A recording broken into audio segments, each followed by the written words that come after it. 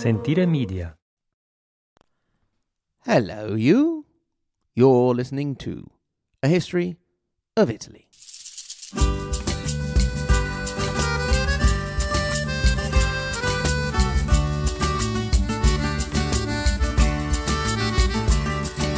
Episode 123, The Tuscan Scene and Florence Rising, 1302 to 1327.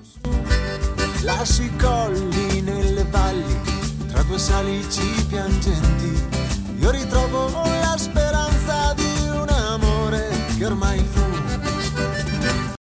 In our continuous tour going round and round Italy and bringing each area up to speed on what the others were doing so as to try, in some way or form, to keep a chronological picture of what was going on, the time has come to visit Tuscany. Since we haven't visited in a while, we're going to first do a quick overview before we pick up in 1302, where we last left off with poor old Dante Alighieri being exiled.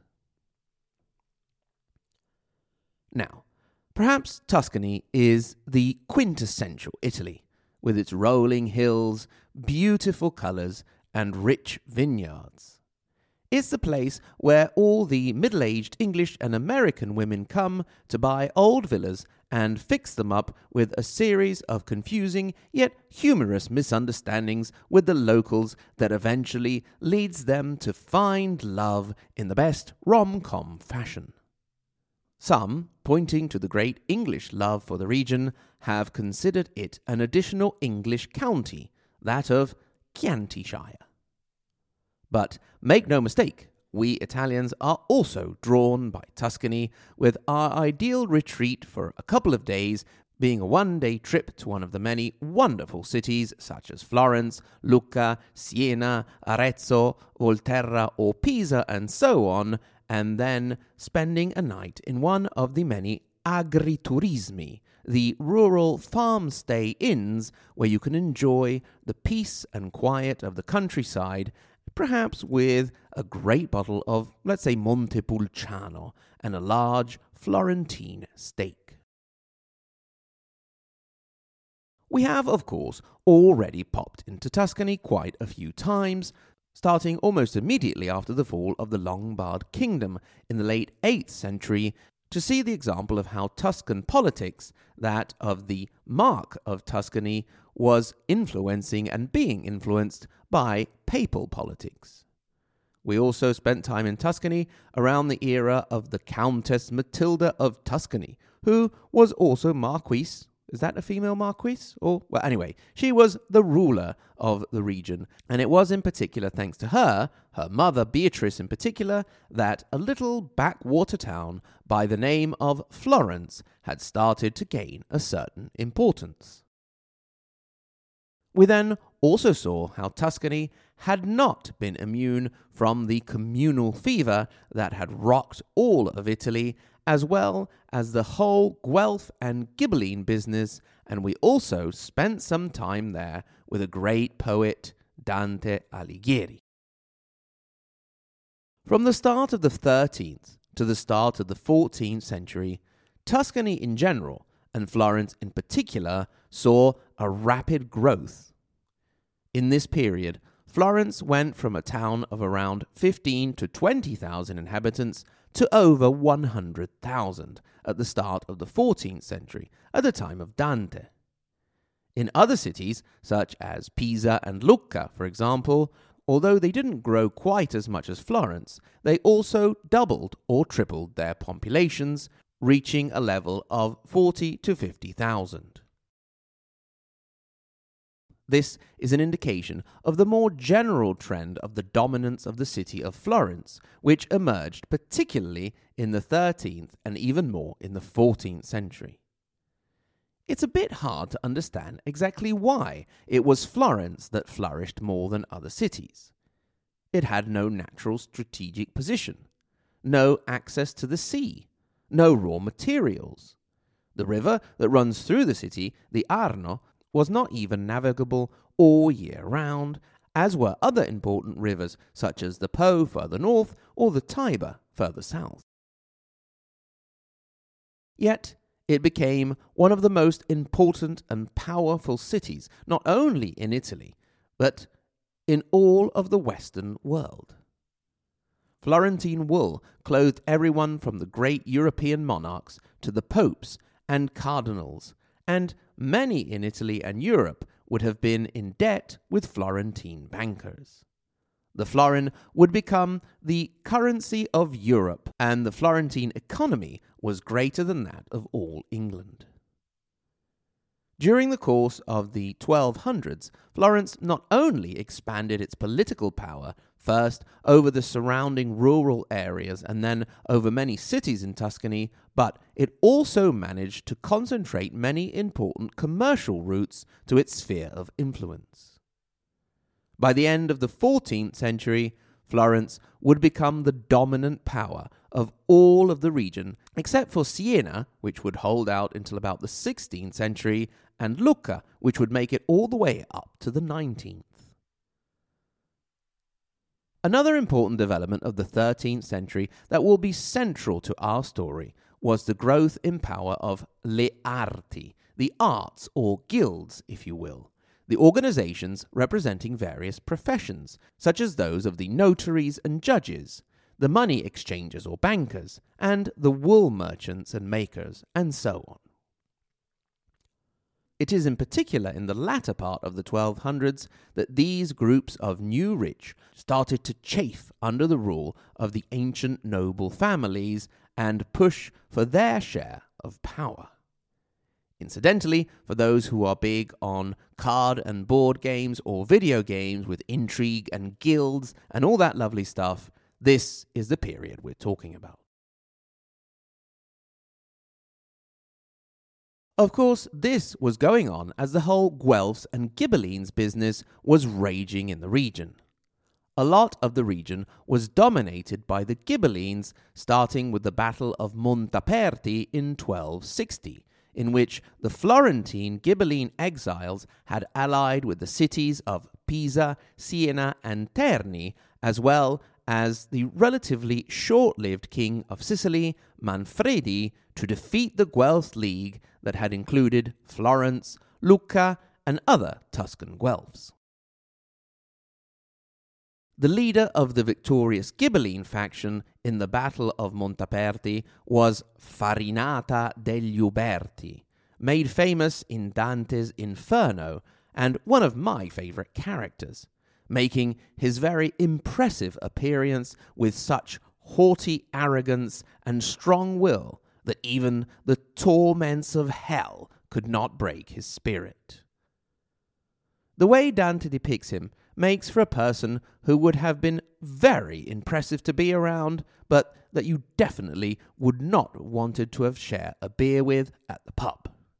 Then again, Farinata would probably not have wanted to have a beer with me either, since I am not a member of the high-ranking Florentine nobility, at least not as far as I know.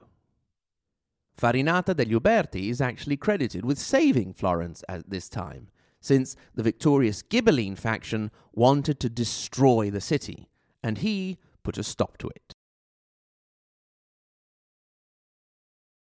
It is in the Ghibelline period that the corporations, the arts, obtained their first entrance into the halls of power. They were, from then on, to be allowed to elect 6 priors and a gonfaloniere, a sort of city representative, a mayor, if you will, in a certain sense. This organization initially would work in parallel with the noble families. The ancient noble Ghibelline families were having none of this representation of the people nonsense. Of course, when we use the term people, in Italian il popolo, we don't mean all the people, but in particular the rich new middle class, if you want to use that anachronistic label, made up of merchants, professionals, and artisans.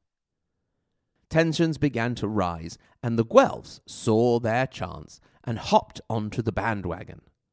The situation would eventually lead to the Battle of Campaldino on the 11th of June 1289, in which our good old friend Dante Alighieri fought, and which saw an end to the Ghibelline influence in Tuscany. Now, as far as the members of the arts were concerned, they had gotten rid of the pesky Ghibelline nobles, but that didn't mean that the Guelphs didn't also have nobles that would have liked to have gotten back into power. For this reason, between 1293 and 1295, a series of norms were passed prohibiting the exercise of power by the magnates. At this point, it became a big issue to decide which families should be considered noble magnate families and which shouldn't. A list of 147 families were declared as noble, 73 within the city walls and 74 in the surrounding contado, the rural area around the city. By this time, our Dante was fully involved in politics and a strong supporter of the anti-noble legislation. That is, of course, if it didn't go back too far in the family tree, because the poet himself had a knight lurking around a few generations hence and made it very sure that the norms that wanted to go further back in time were struck down. At the same time, a bit of a loophole was set up, with the members of the noble families being allowed to enter the arts themselves and therefore having access to representative government. Dante himself became a member of the Doctors and Spice Merchants Corporation. This was perhaps totally random, or something to do with the fact that being a writer and using ink had something to do with spice and chemicals and whatnot. Now, in Florence, just because there weren't any Ghibellines anymore, it didn't mean that all the families and corporations were getting along and being lovely and charming. Indeed, after the end of the whole Guelphs versus Ghibelline struggle, we see the Guelph faction dividing up into black Guelphs, led by the Donati family, and the white Guelphs, led by the Cerchi family. Both were important banking houses. The white faction, to which Dante belonged, despite the fact that his wife was a Donati, rose to prominence for a while, but by 1302, thanks also to the support of Pope Boniface VIII and Charles of Valois, the black faction managed to take over and kill or exile all of the main representatives of the white Guelphs. You remember that this was also when Dante was exiled and he would never return to his native Florence. Not even his remains after his death, which to this day lie in the city of Ravenna. Incidentally, if you want to go and visit them in Ravenna, I suggest you take my audio tour, which I did with the Voice Map app. So, the Black Guelphs were in power, but they had no easy time of it. The exiled white Guelphs, as well as the remaining Ghibellines, would continue to try and get back into power, supported first by Holy Roman Emperor Henry VII, in whom Dante himself put great trust and even promoted him up to heaven, and then by Rudolph IV.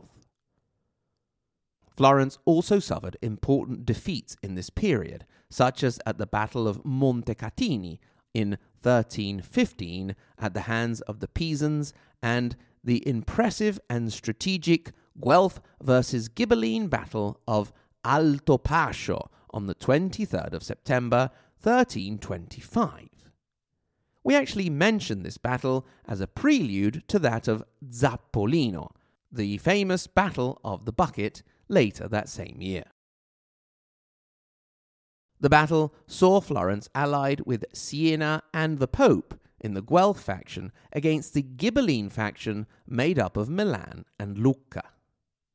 The Signore of Lucca at the time was our old friend, the condottiero, the warlord Castruccio Castracani, the dog castrator, and he represented an almost existential threat to Florence in the early 1300s with his rapid expansion in Tuscany.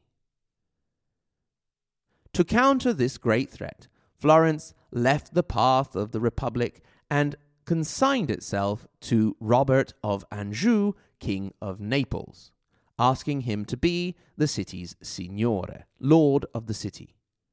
The king sent his son, Charles of Calabria, who did manage to limit the threat of Castracani, although it seems he did a better job sucking up the city resources. Nevertheless, Florence did manage to survive. Not only that, but the period of around 50 years that goes from the entrance of the arts into government in the late 13th century and the lordship of Charles of Calabria in the 1330s is actually one of great splendour for the city. Work on a new ring of walls started to include the houses and shanty towns that had been built attached to the old walls, and as we have seen, the population reached levels that would not be reached again until the 19th century. This was the period of Dante Alighieri, of the artists Cimabue and Giotto, as well as the architect Arnolfo da Cambio. Indeed, as far as architecture goes, this is the period in which building on the Palazzo dei Priori started, the building we now know today as Palazzo Vecchio. It was agreed that no private building could rise higher than the Tower of the Republic, a symbol of the Florentines' undying dedication to freedom. The freedom that they would relatively soon give up. Florence was now about to face a period of international economic crisis, a great plague and internal strife that would lead to a series of rebellions, out of which would emerge the dominion of a single family.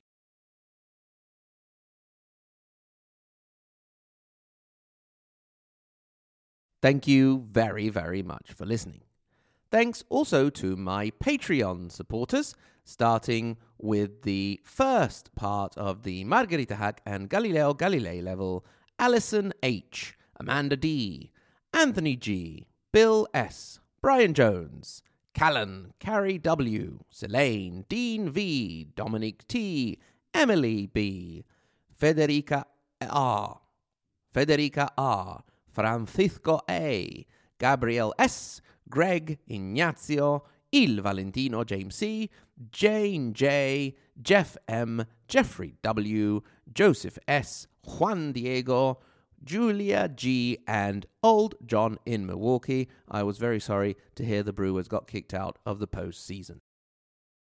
Also, thank you very, very much to the tippy-top Maria Montessori and Dante Alighieri level, Paolo, Lisa K., Andrew M., Brandon S., David A., Peter W., Kevin O., David L., Renat, Sen, and welcome to a new member of the super tippy-top Maria Montessori level, David C. Welcome, David. Thank you for your very generous contribution.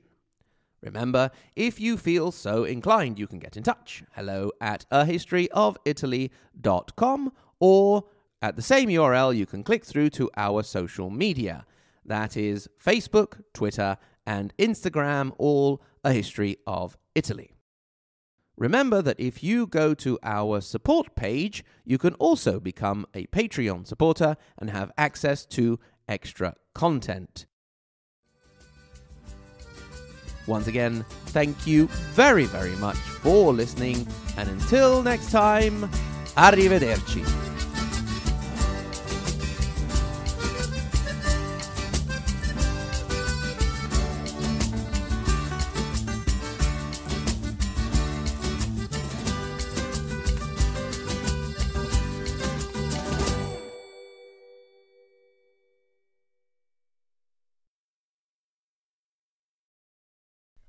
Order, this session of the representatives of the arts is now in sessions. I'll just call the rolls. Will makers. Present. Bakers. Present. Doctors. Present. judges and notaries. Present. Right now, we have called this important meeting. Excuse me. Yes, what is it? You forgot to call me. Well, who are you? I am the representative of the back and bottom scratchers. The what? The back and bottom scratchers. Oh, that's job now, is it? Oh, why, yes, sir. I'm surprised you don't know of us. We control a large area near the river. What is it you do exactly? Well, we scratch backs and bottoms. Isn't that something someone can do to himself? Have you ever tried scratching that place on your back you just can't reach? Well, yes, but I usually get my family to do it, or a friend, or just use a stick. Ah, well, you've never had your back or bottom scratched by one of us. But if our services are not welcome, I'll just go back to my colleagues and tell them... No, there's no need to get annoyed. The back scratchers are welcome. And bottoms. Yes, sorry, and bottoms. We had to expand our area of influence after the Great Itch of 73. Yes, I'm sure it was tragic. Now, if we may proceed... What now? I wish to be represented. And who are you? I'm goat comedian. Say what now? A goat comedian. I make goats laugh. For what purpose, may I ask? The milk tastes better. All right. As long as we can get this started, we'll add the goat comedians. Oh, for heaven's sake! We're trying to get a meeting started here, and all these weird professions keep popping up, and I had quite enough. Right, let me now recall the revision well. Wool manufacturers, bankers, notaries and judges, back and bottom scratchers, goat comedians, belly button lint inspectors, nail clipping disposers, horse whisperers, duck and adult waterfowl whispers, and of course the corporation of those who get very drunk and stand in a corner of the square shouting out abuse at those on the other side. We are here today to decide on the nobility of one snooty son of Haughty of the Posh family. Here I am. You are suspected of being a noble. Who? Me? No, indeed. I haven't a noble drop of blood in my body, don't you know? One might say I'm one of you, a commoner. Well, you certainly sound like a noble. Well, governor, you're joking, aren't you? I'm your average Joe.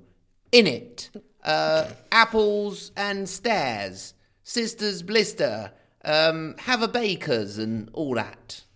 What are you talking about? You sound worse than Dick Van Dyke. Who? Never mind. If you aren't a noble, what about all those horses you have? They're not horses. They are my cousins. Cousins? Yes, they're just very ugly. This is all ridiculous. Whoops!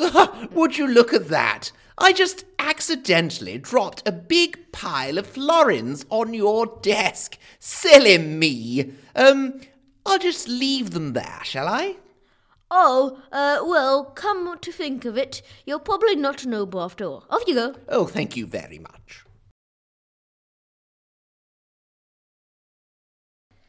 Hello. Welcome to a history of Italy. Ow.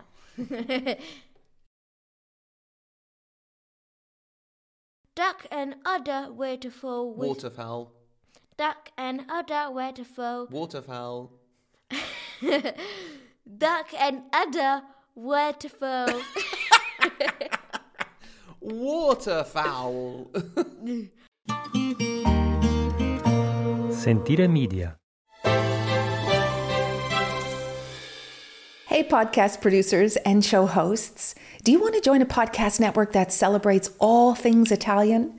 At Sentire Media, we understand the allure of Italy and its unique culture. Our devoted team of hosts and producers are all driven by their shared passion for Italy. And we work tirelessly to create the best lifestyle podcasts and content that will whisk you away to the very heart of Italy. With us, you can savor the mouth-watering flavors, get lost in the stories from the past, break down the cultural barriers, and truly immerse yourself in the vibrant traditions of this intoxicating country. If you have a great podcast idea or are already in production and would like to join Sentire Media, head over to sentiremedia.com, that's SENTIRE media.com, and find out how to submit your show.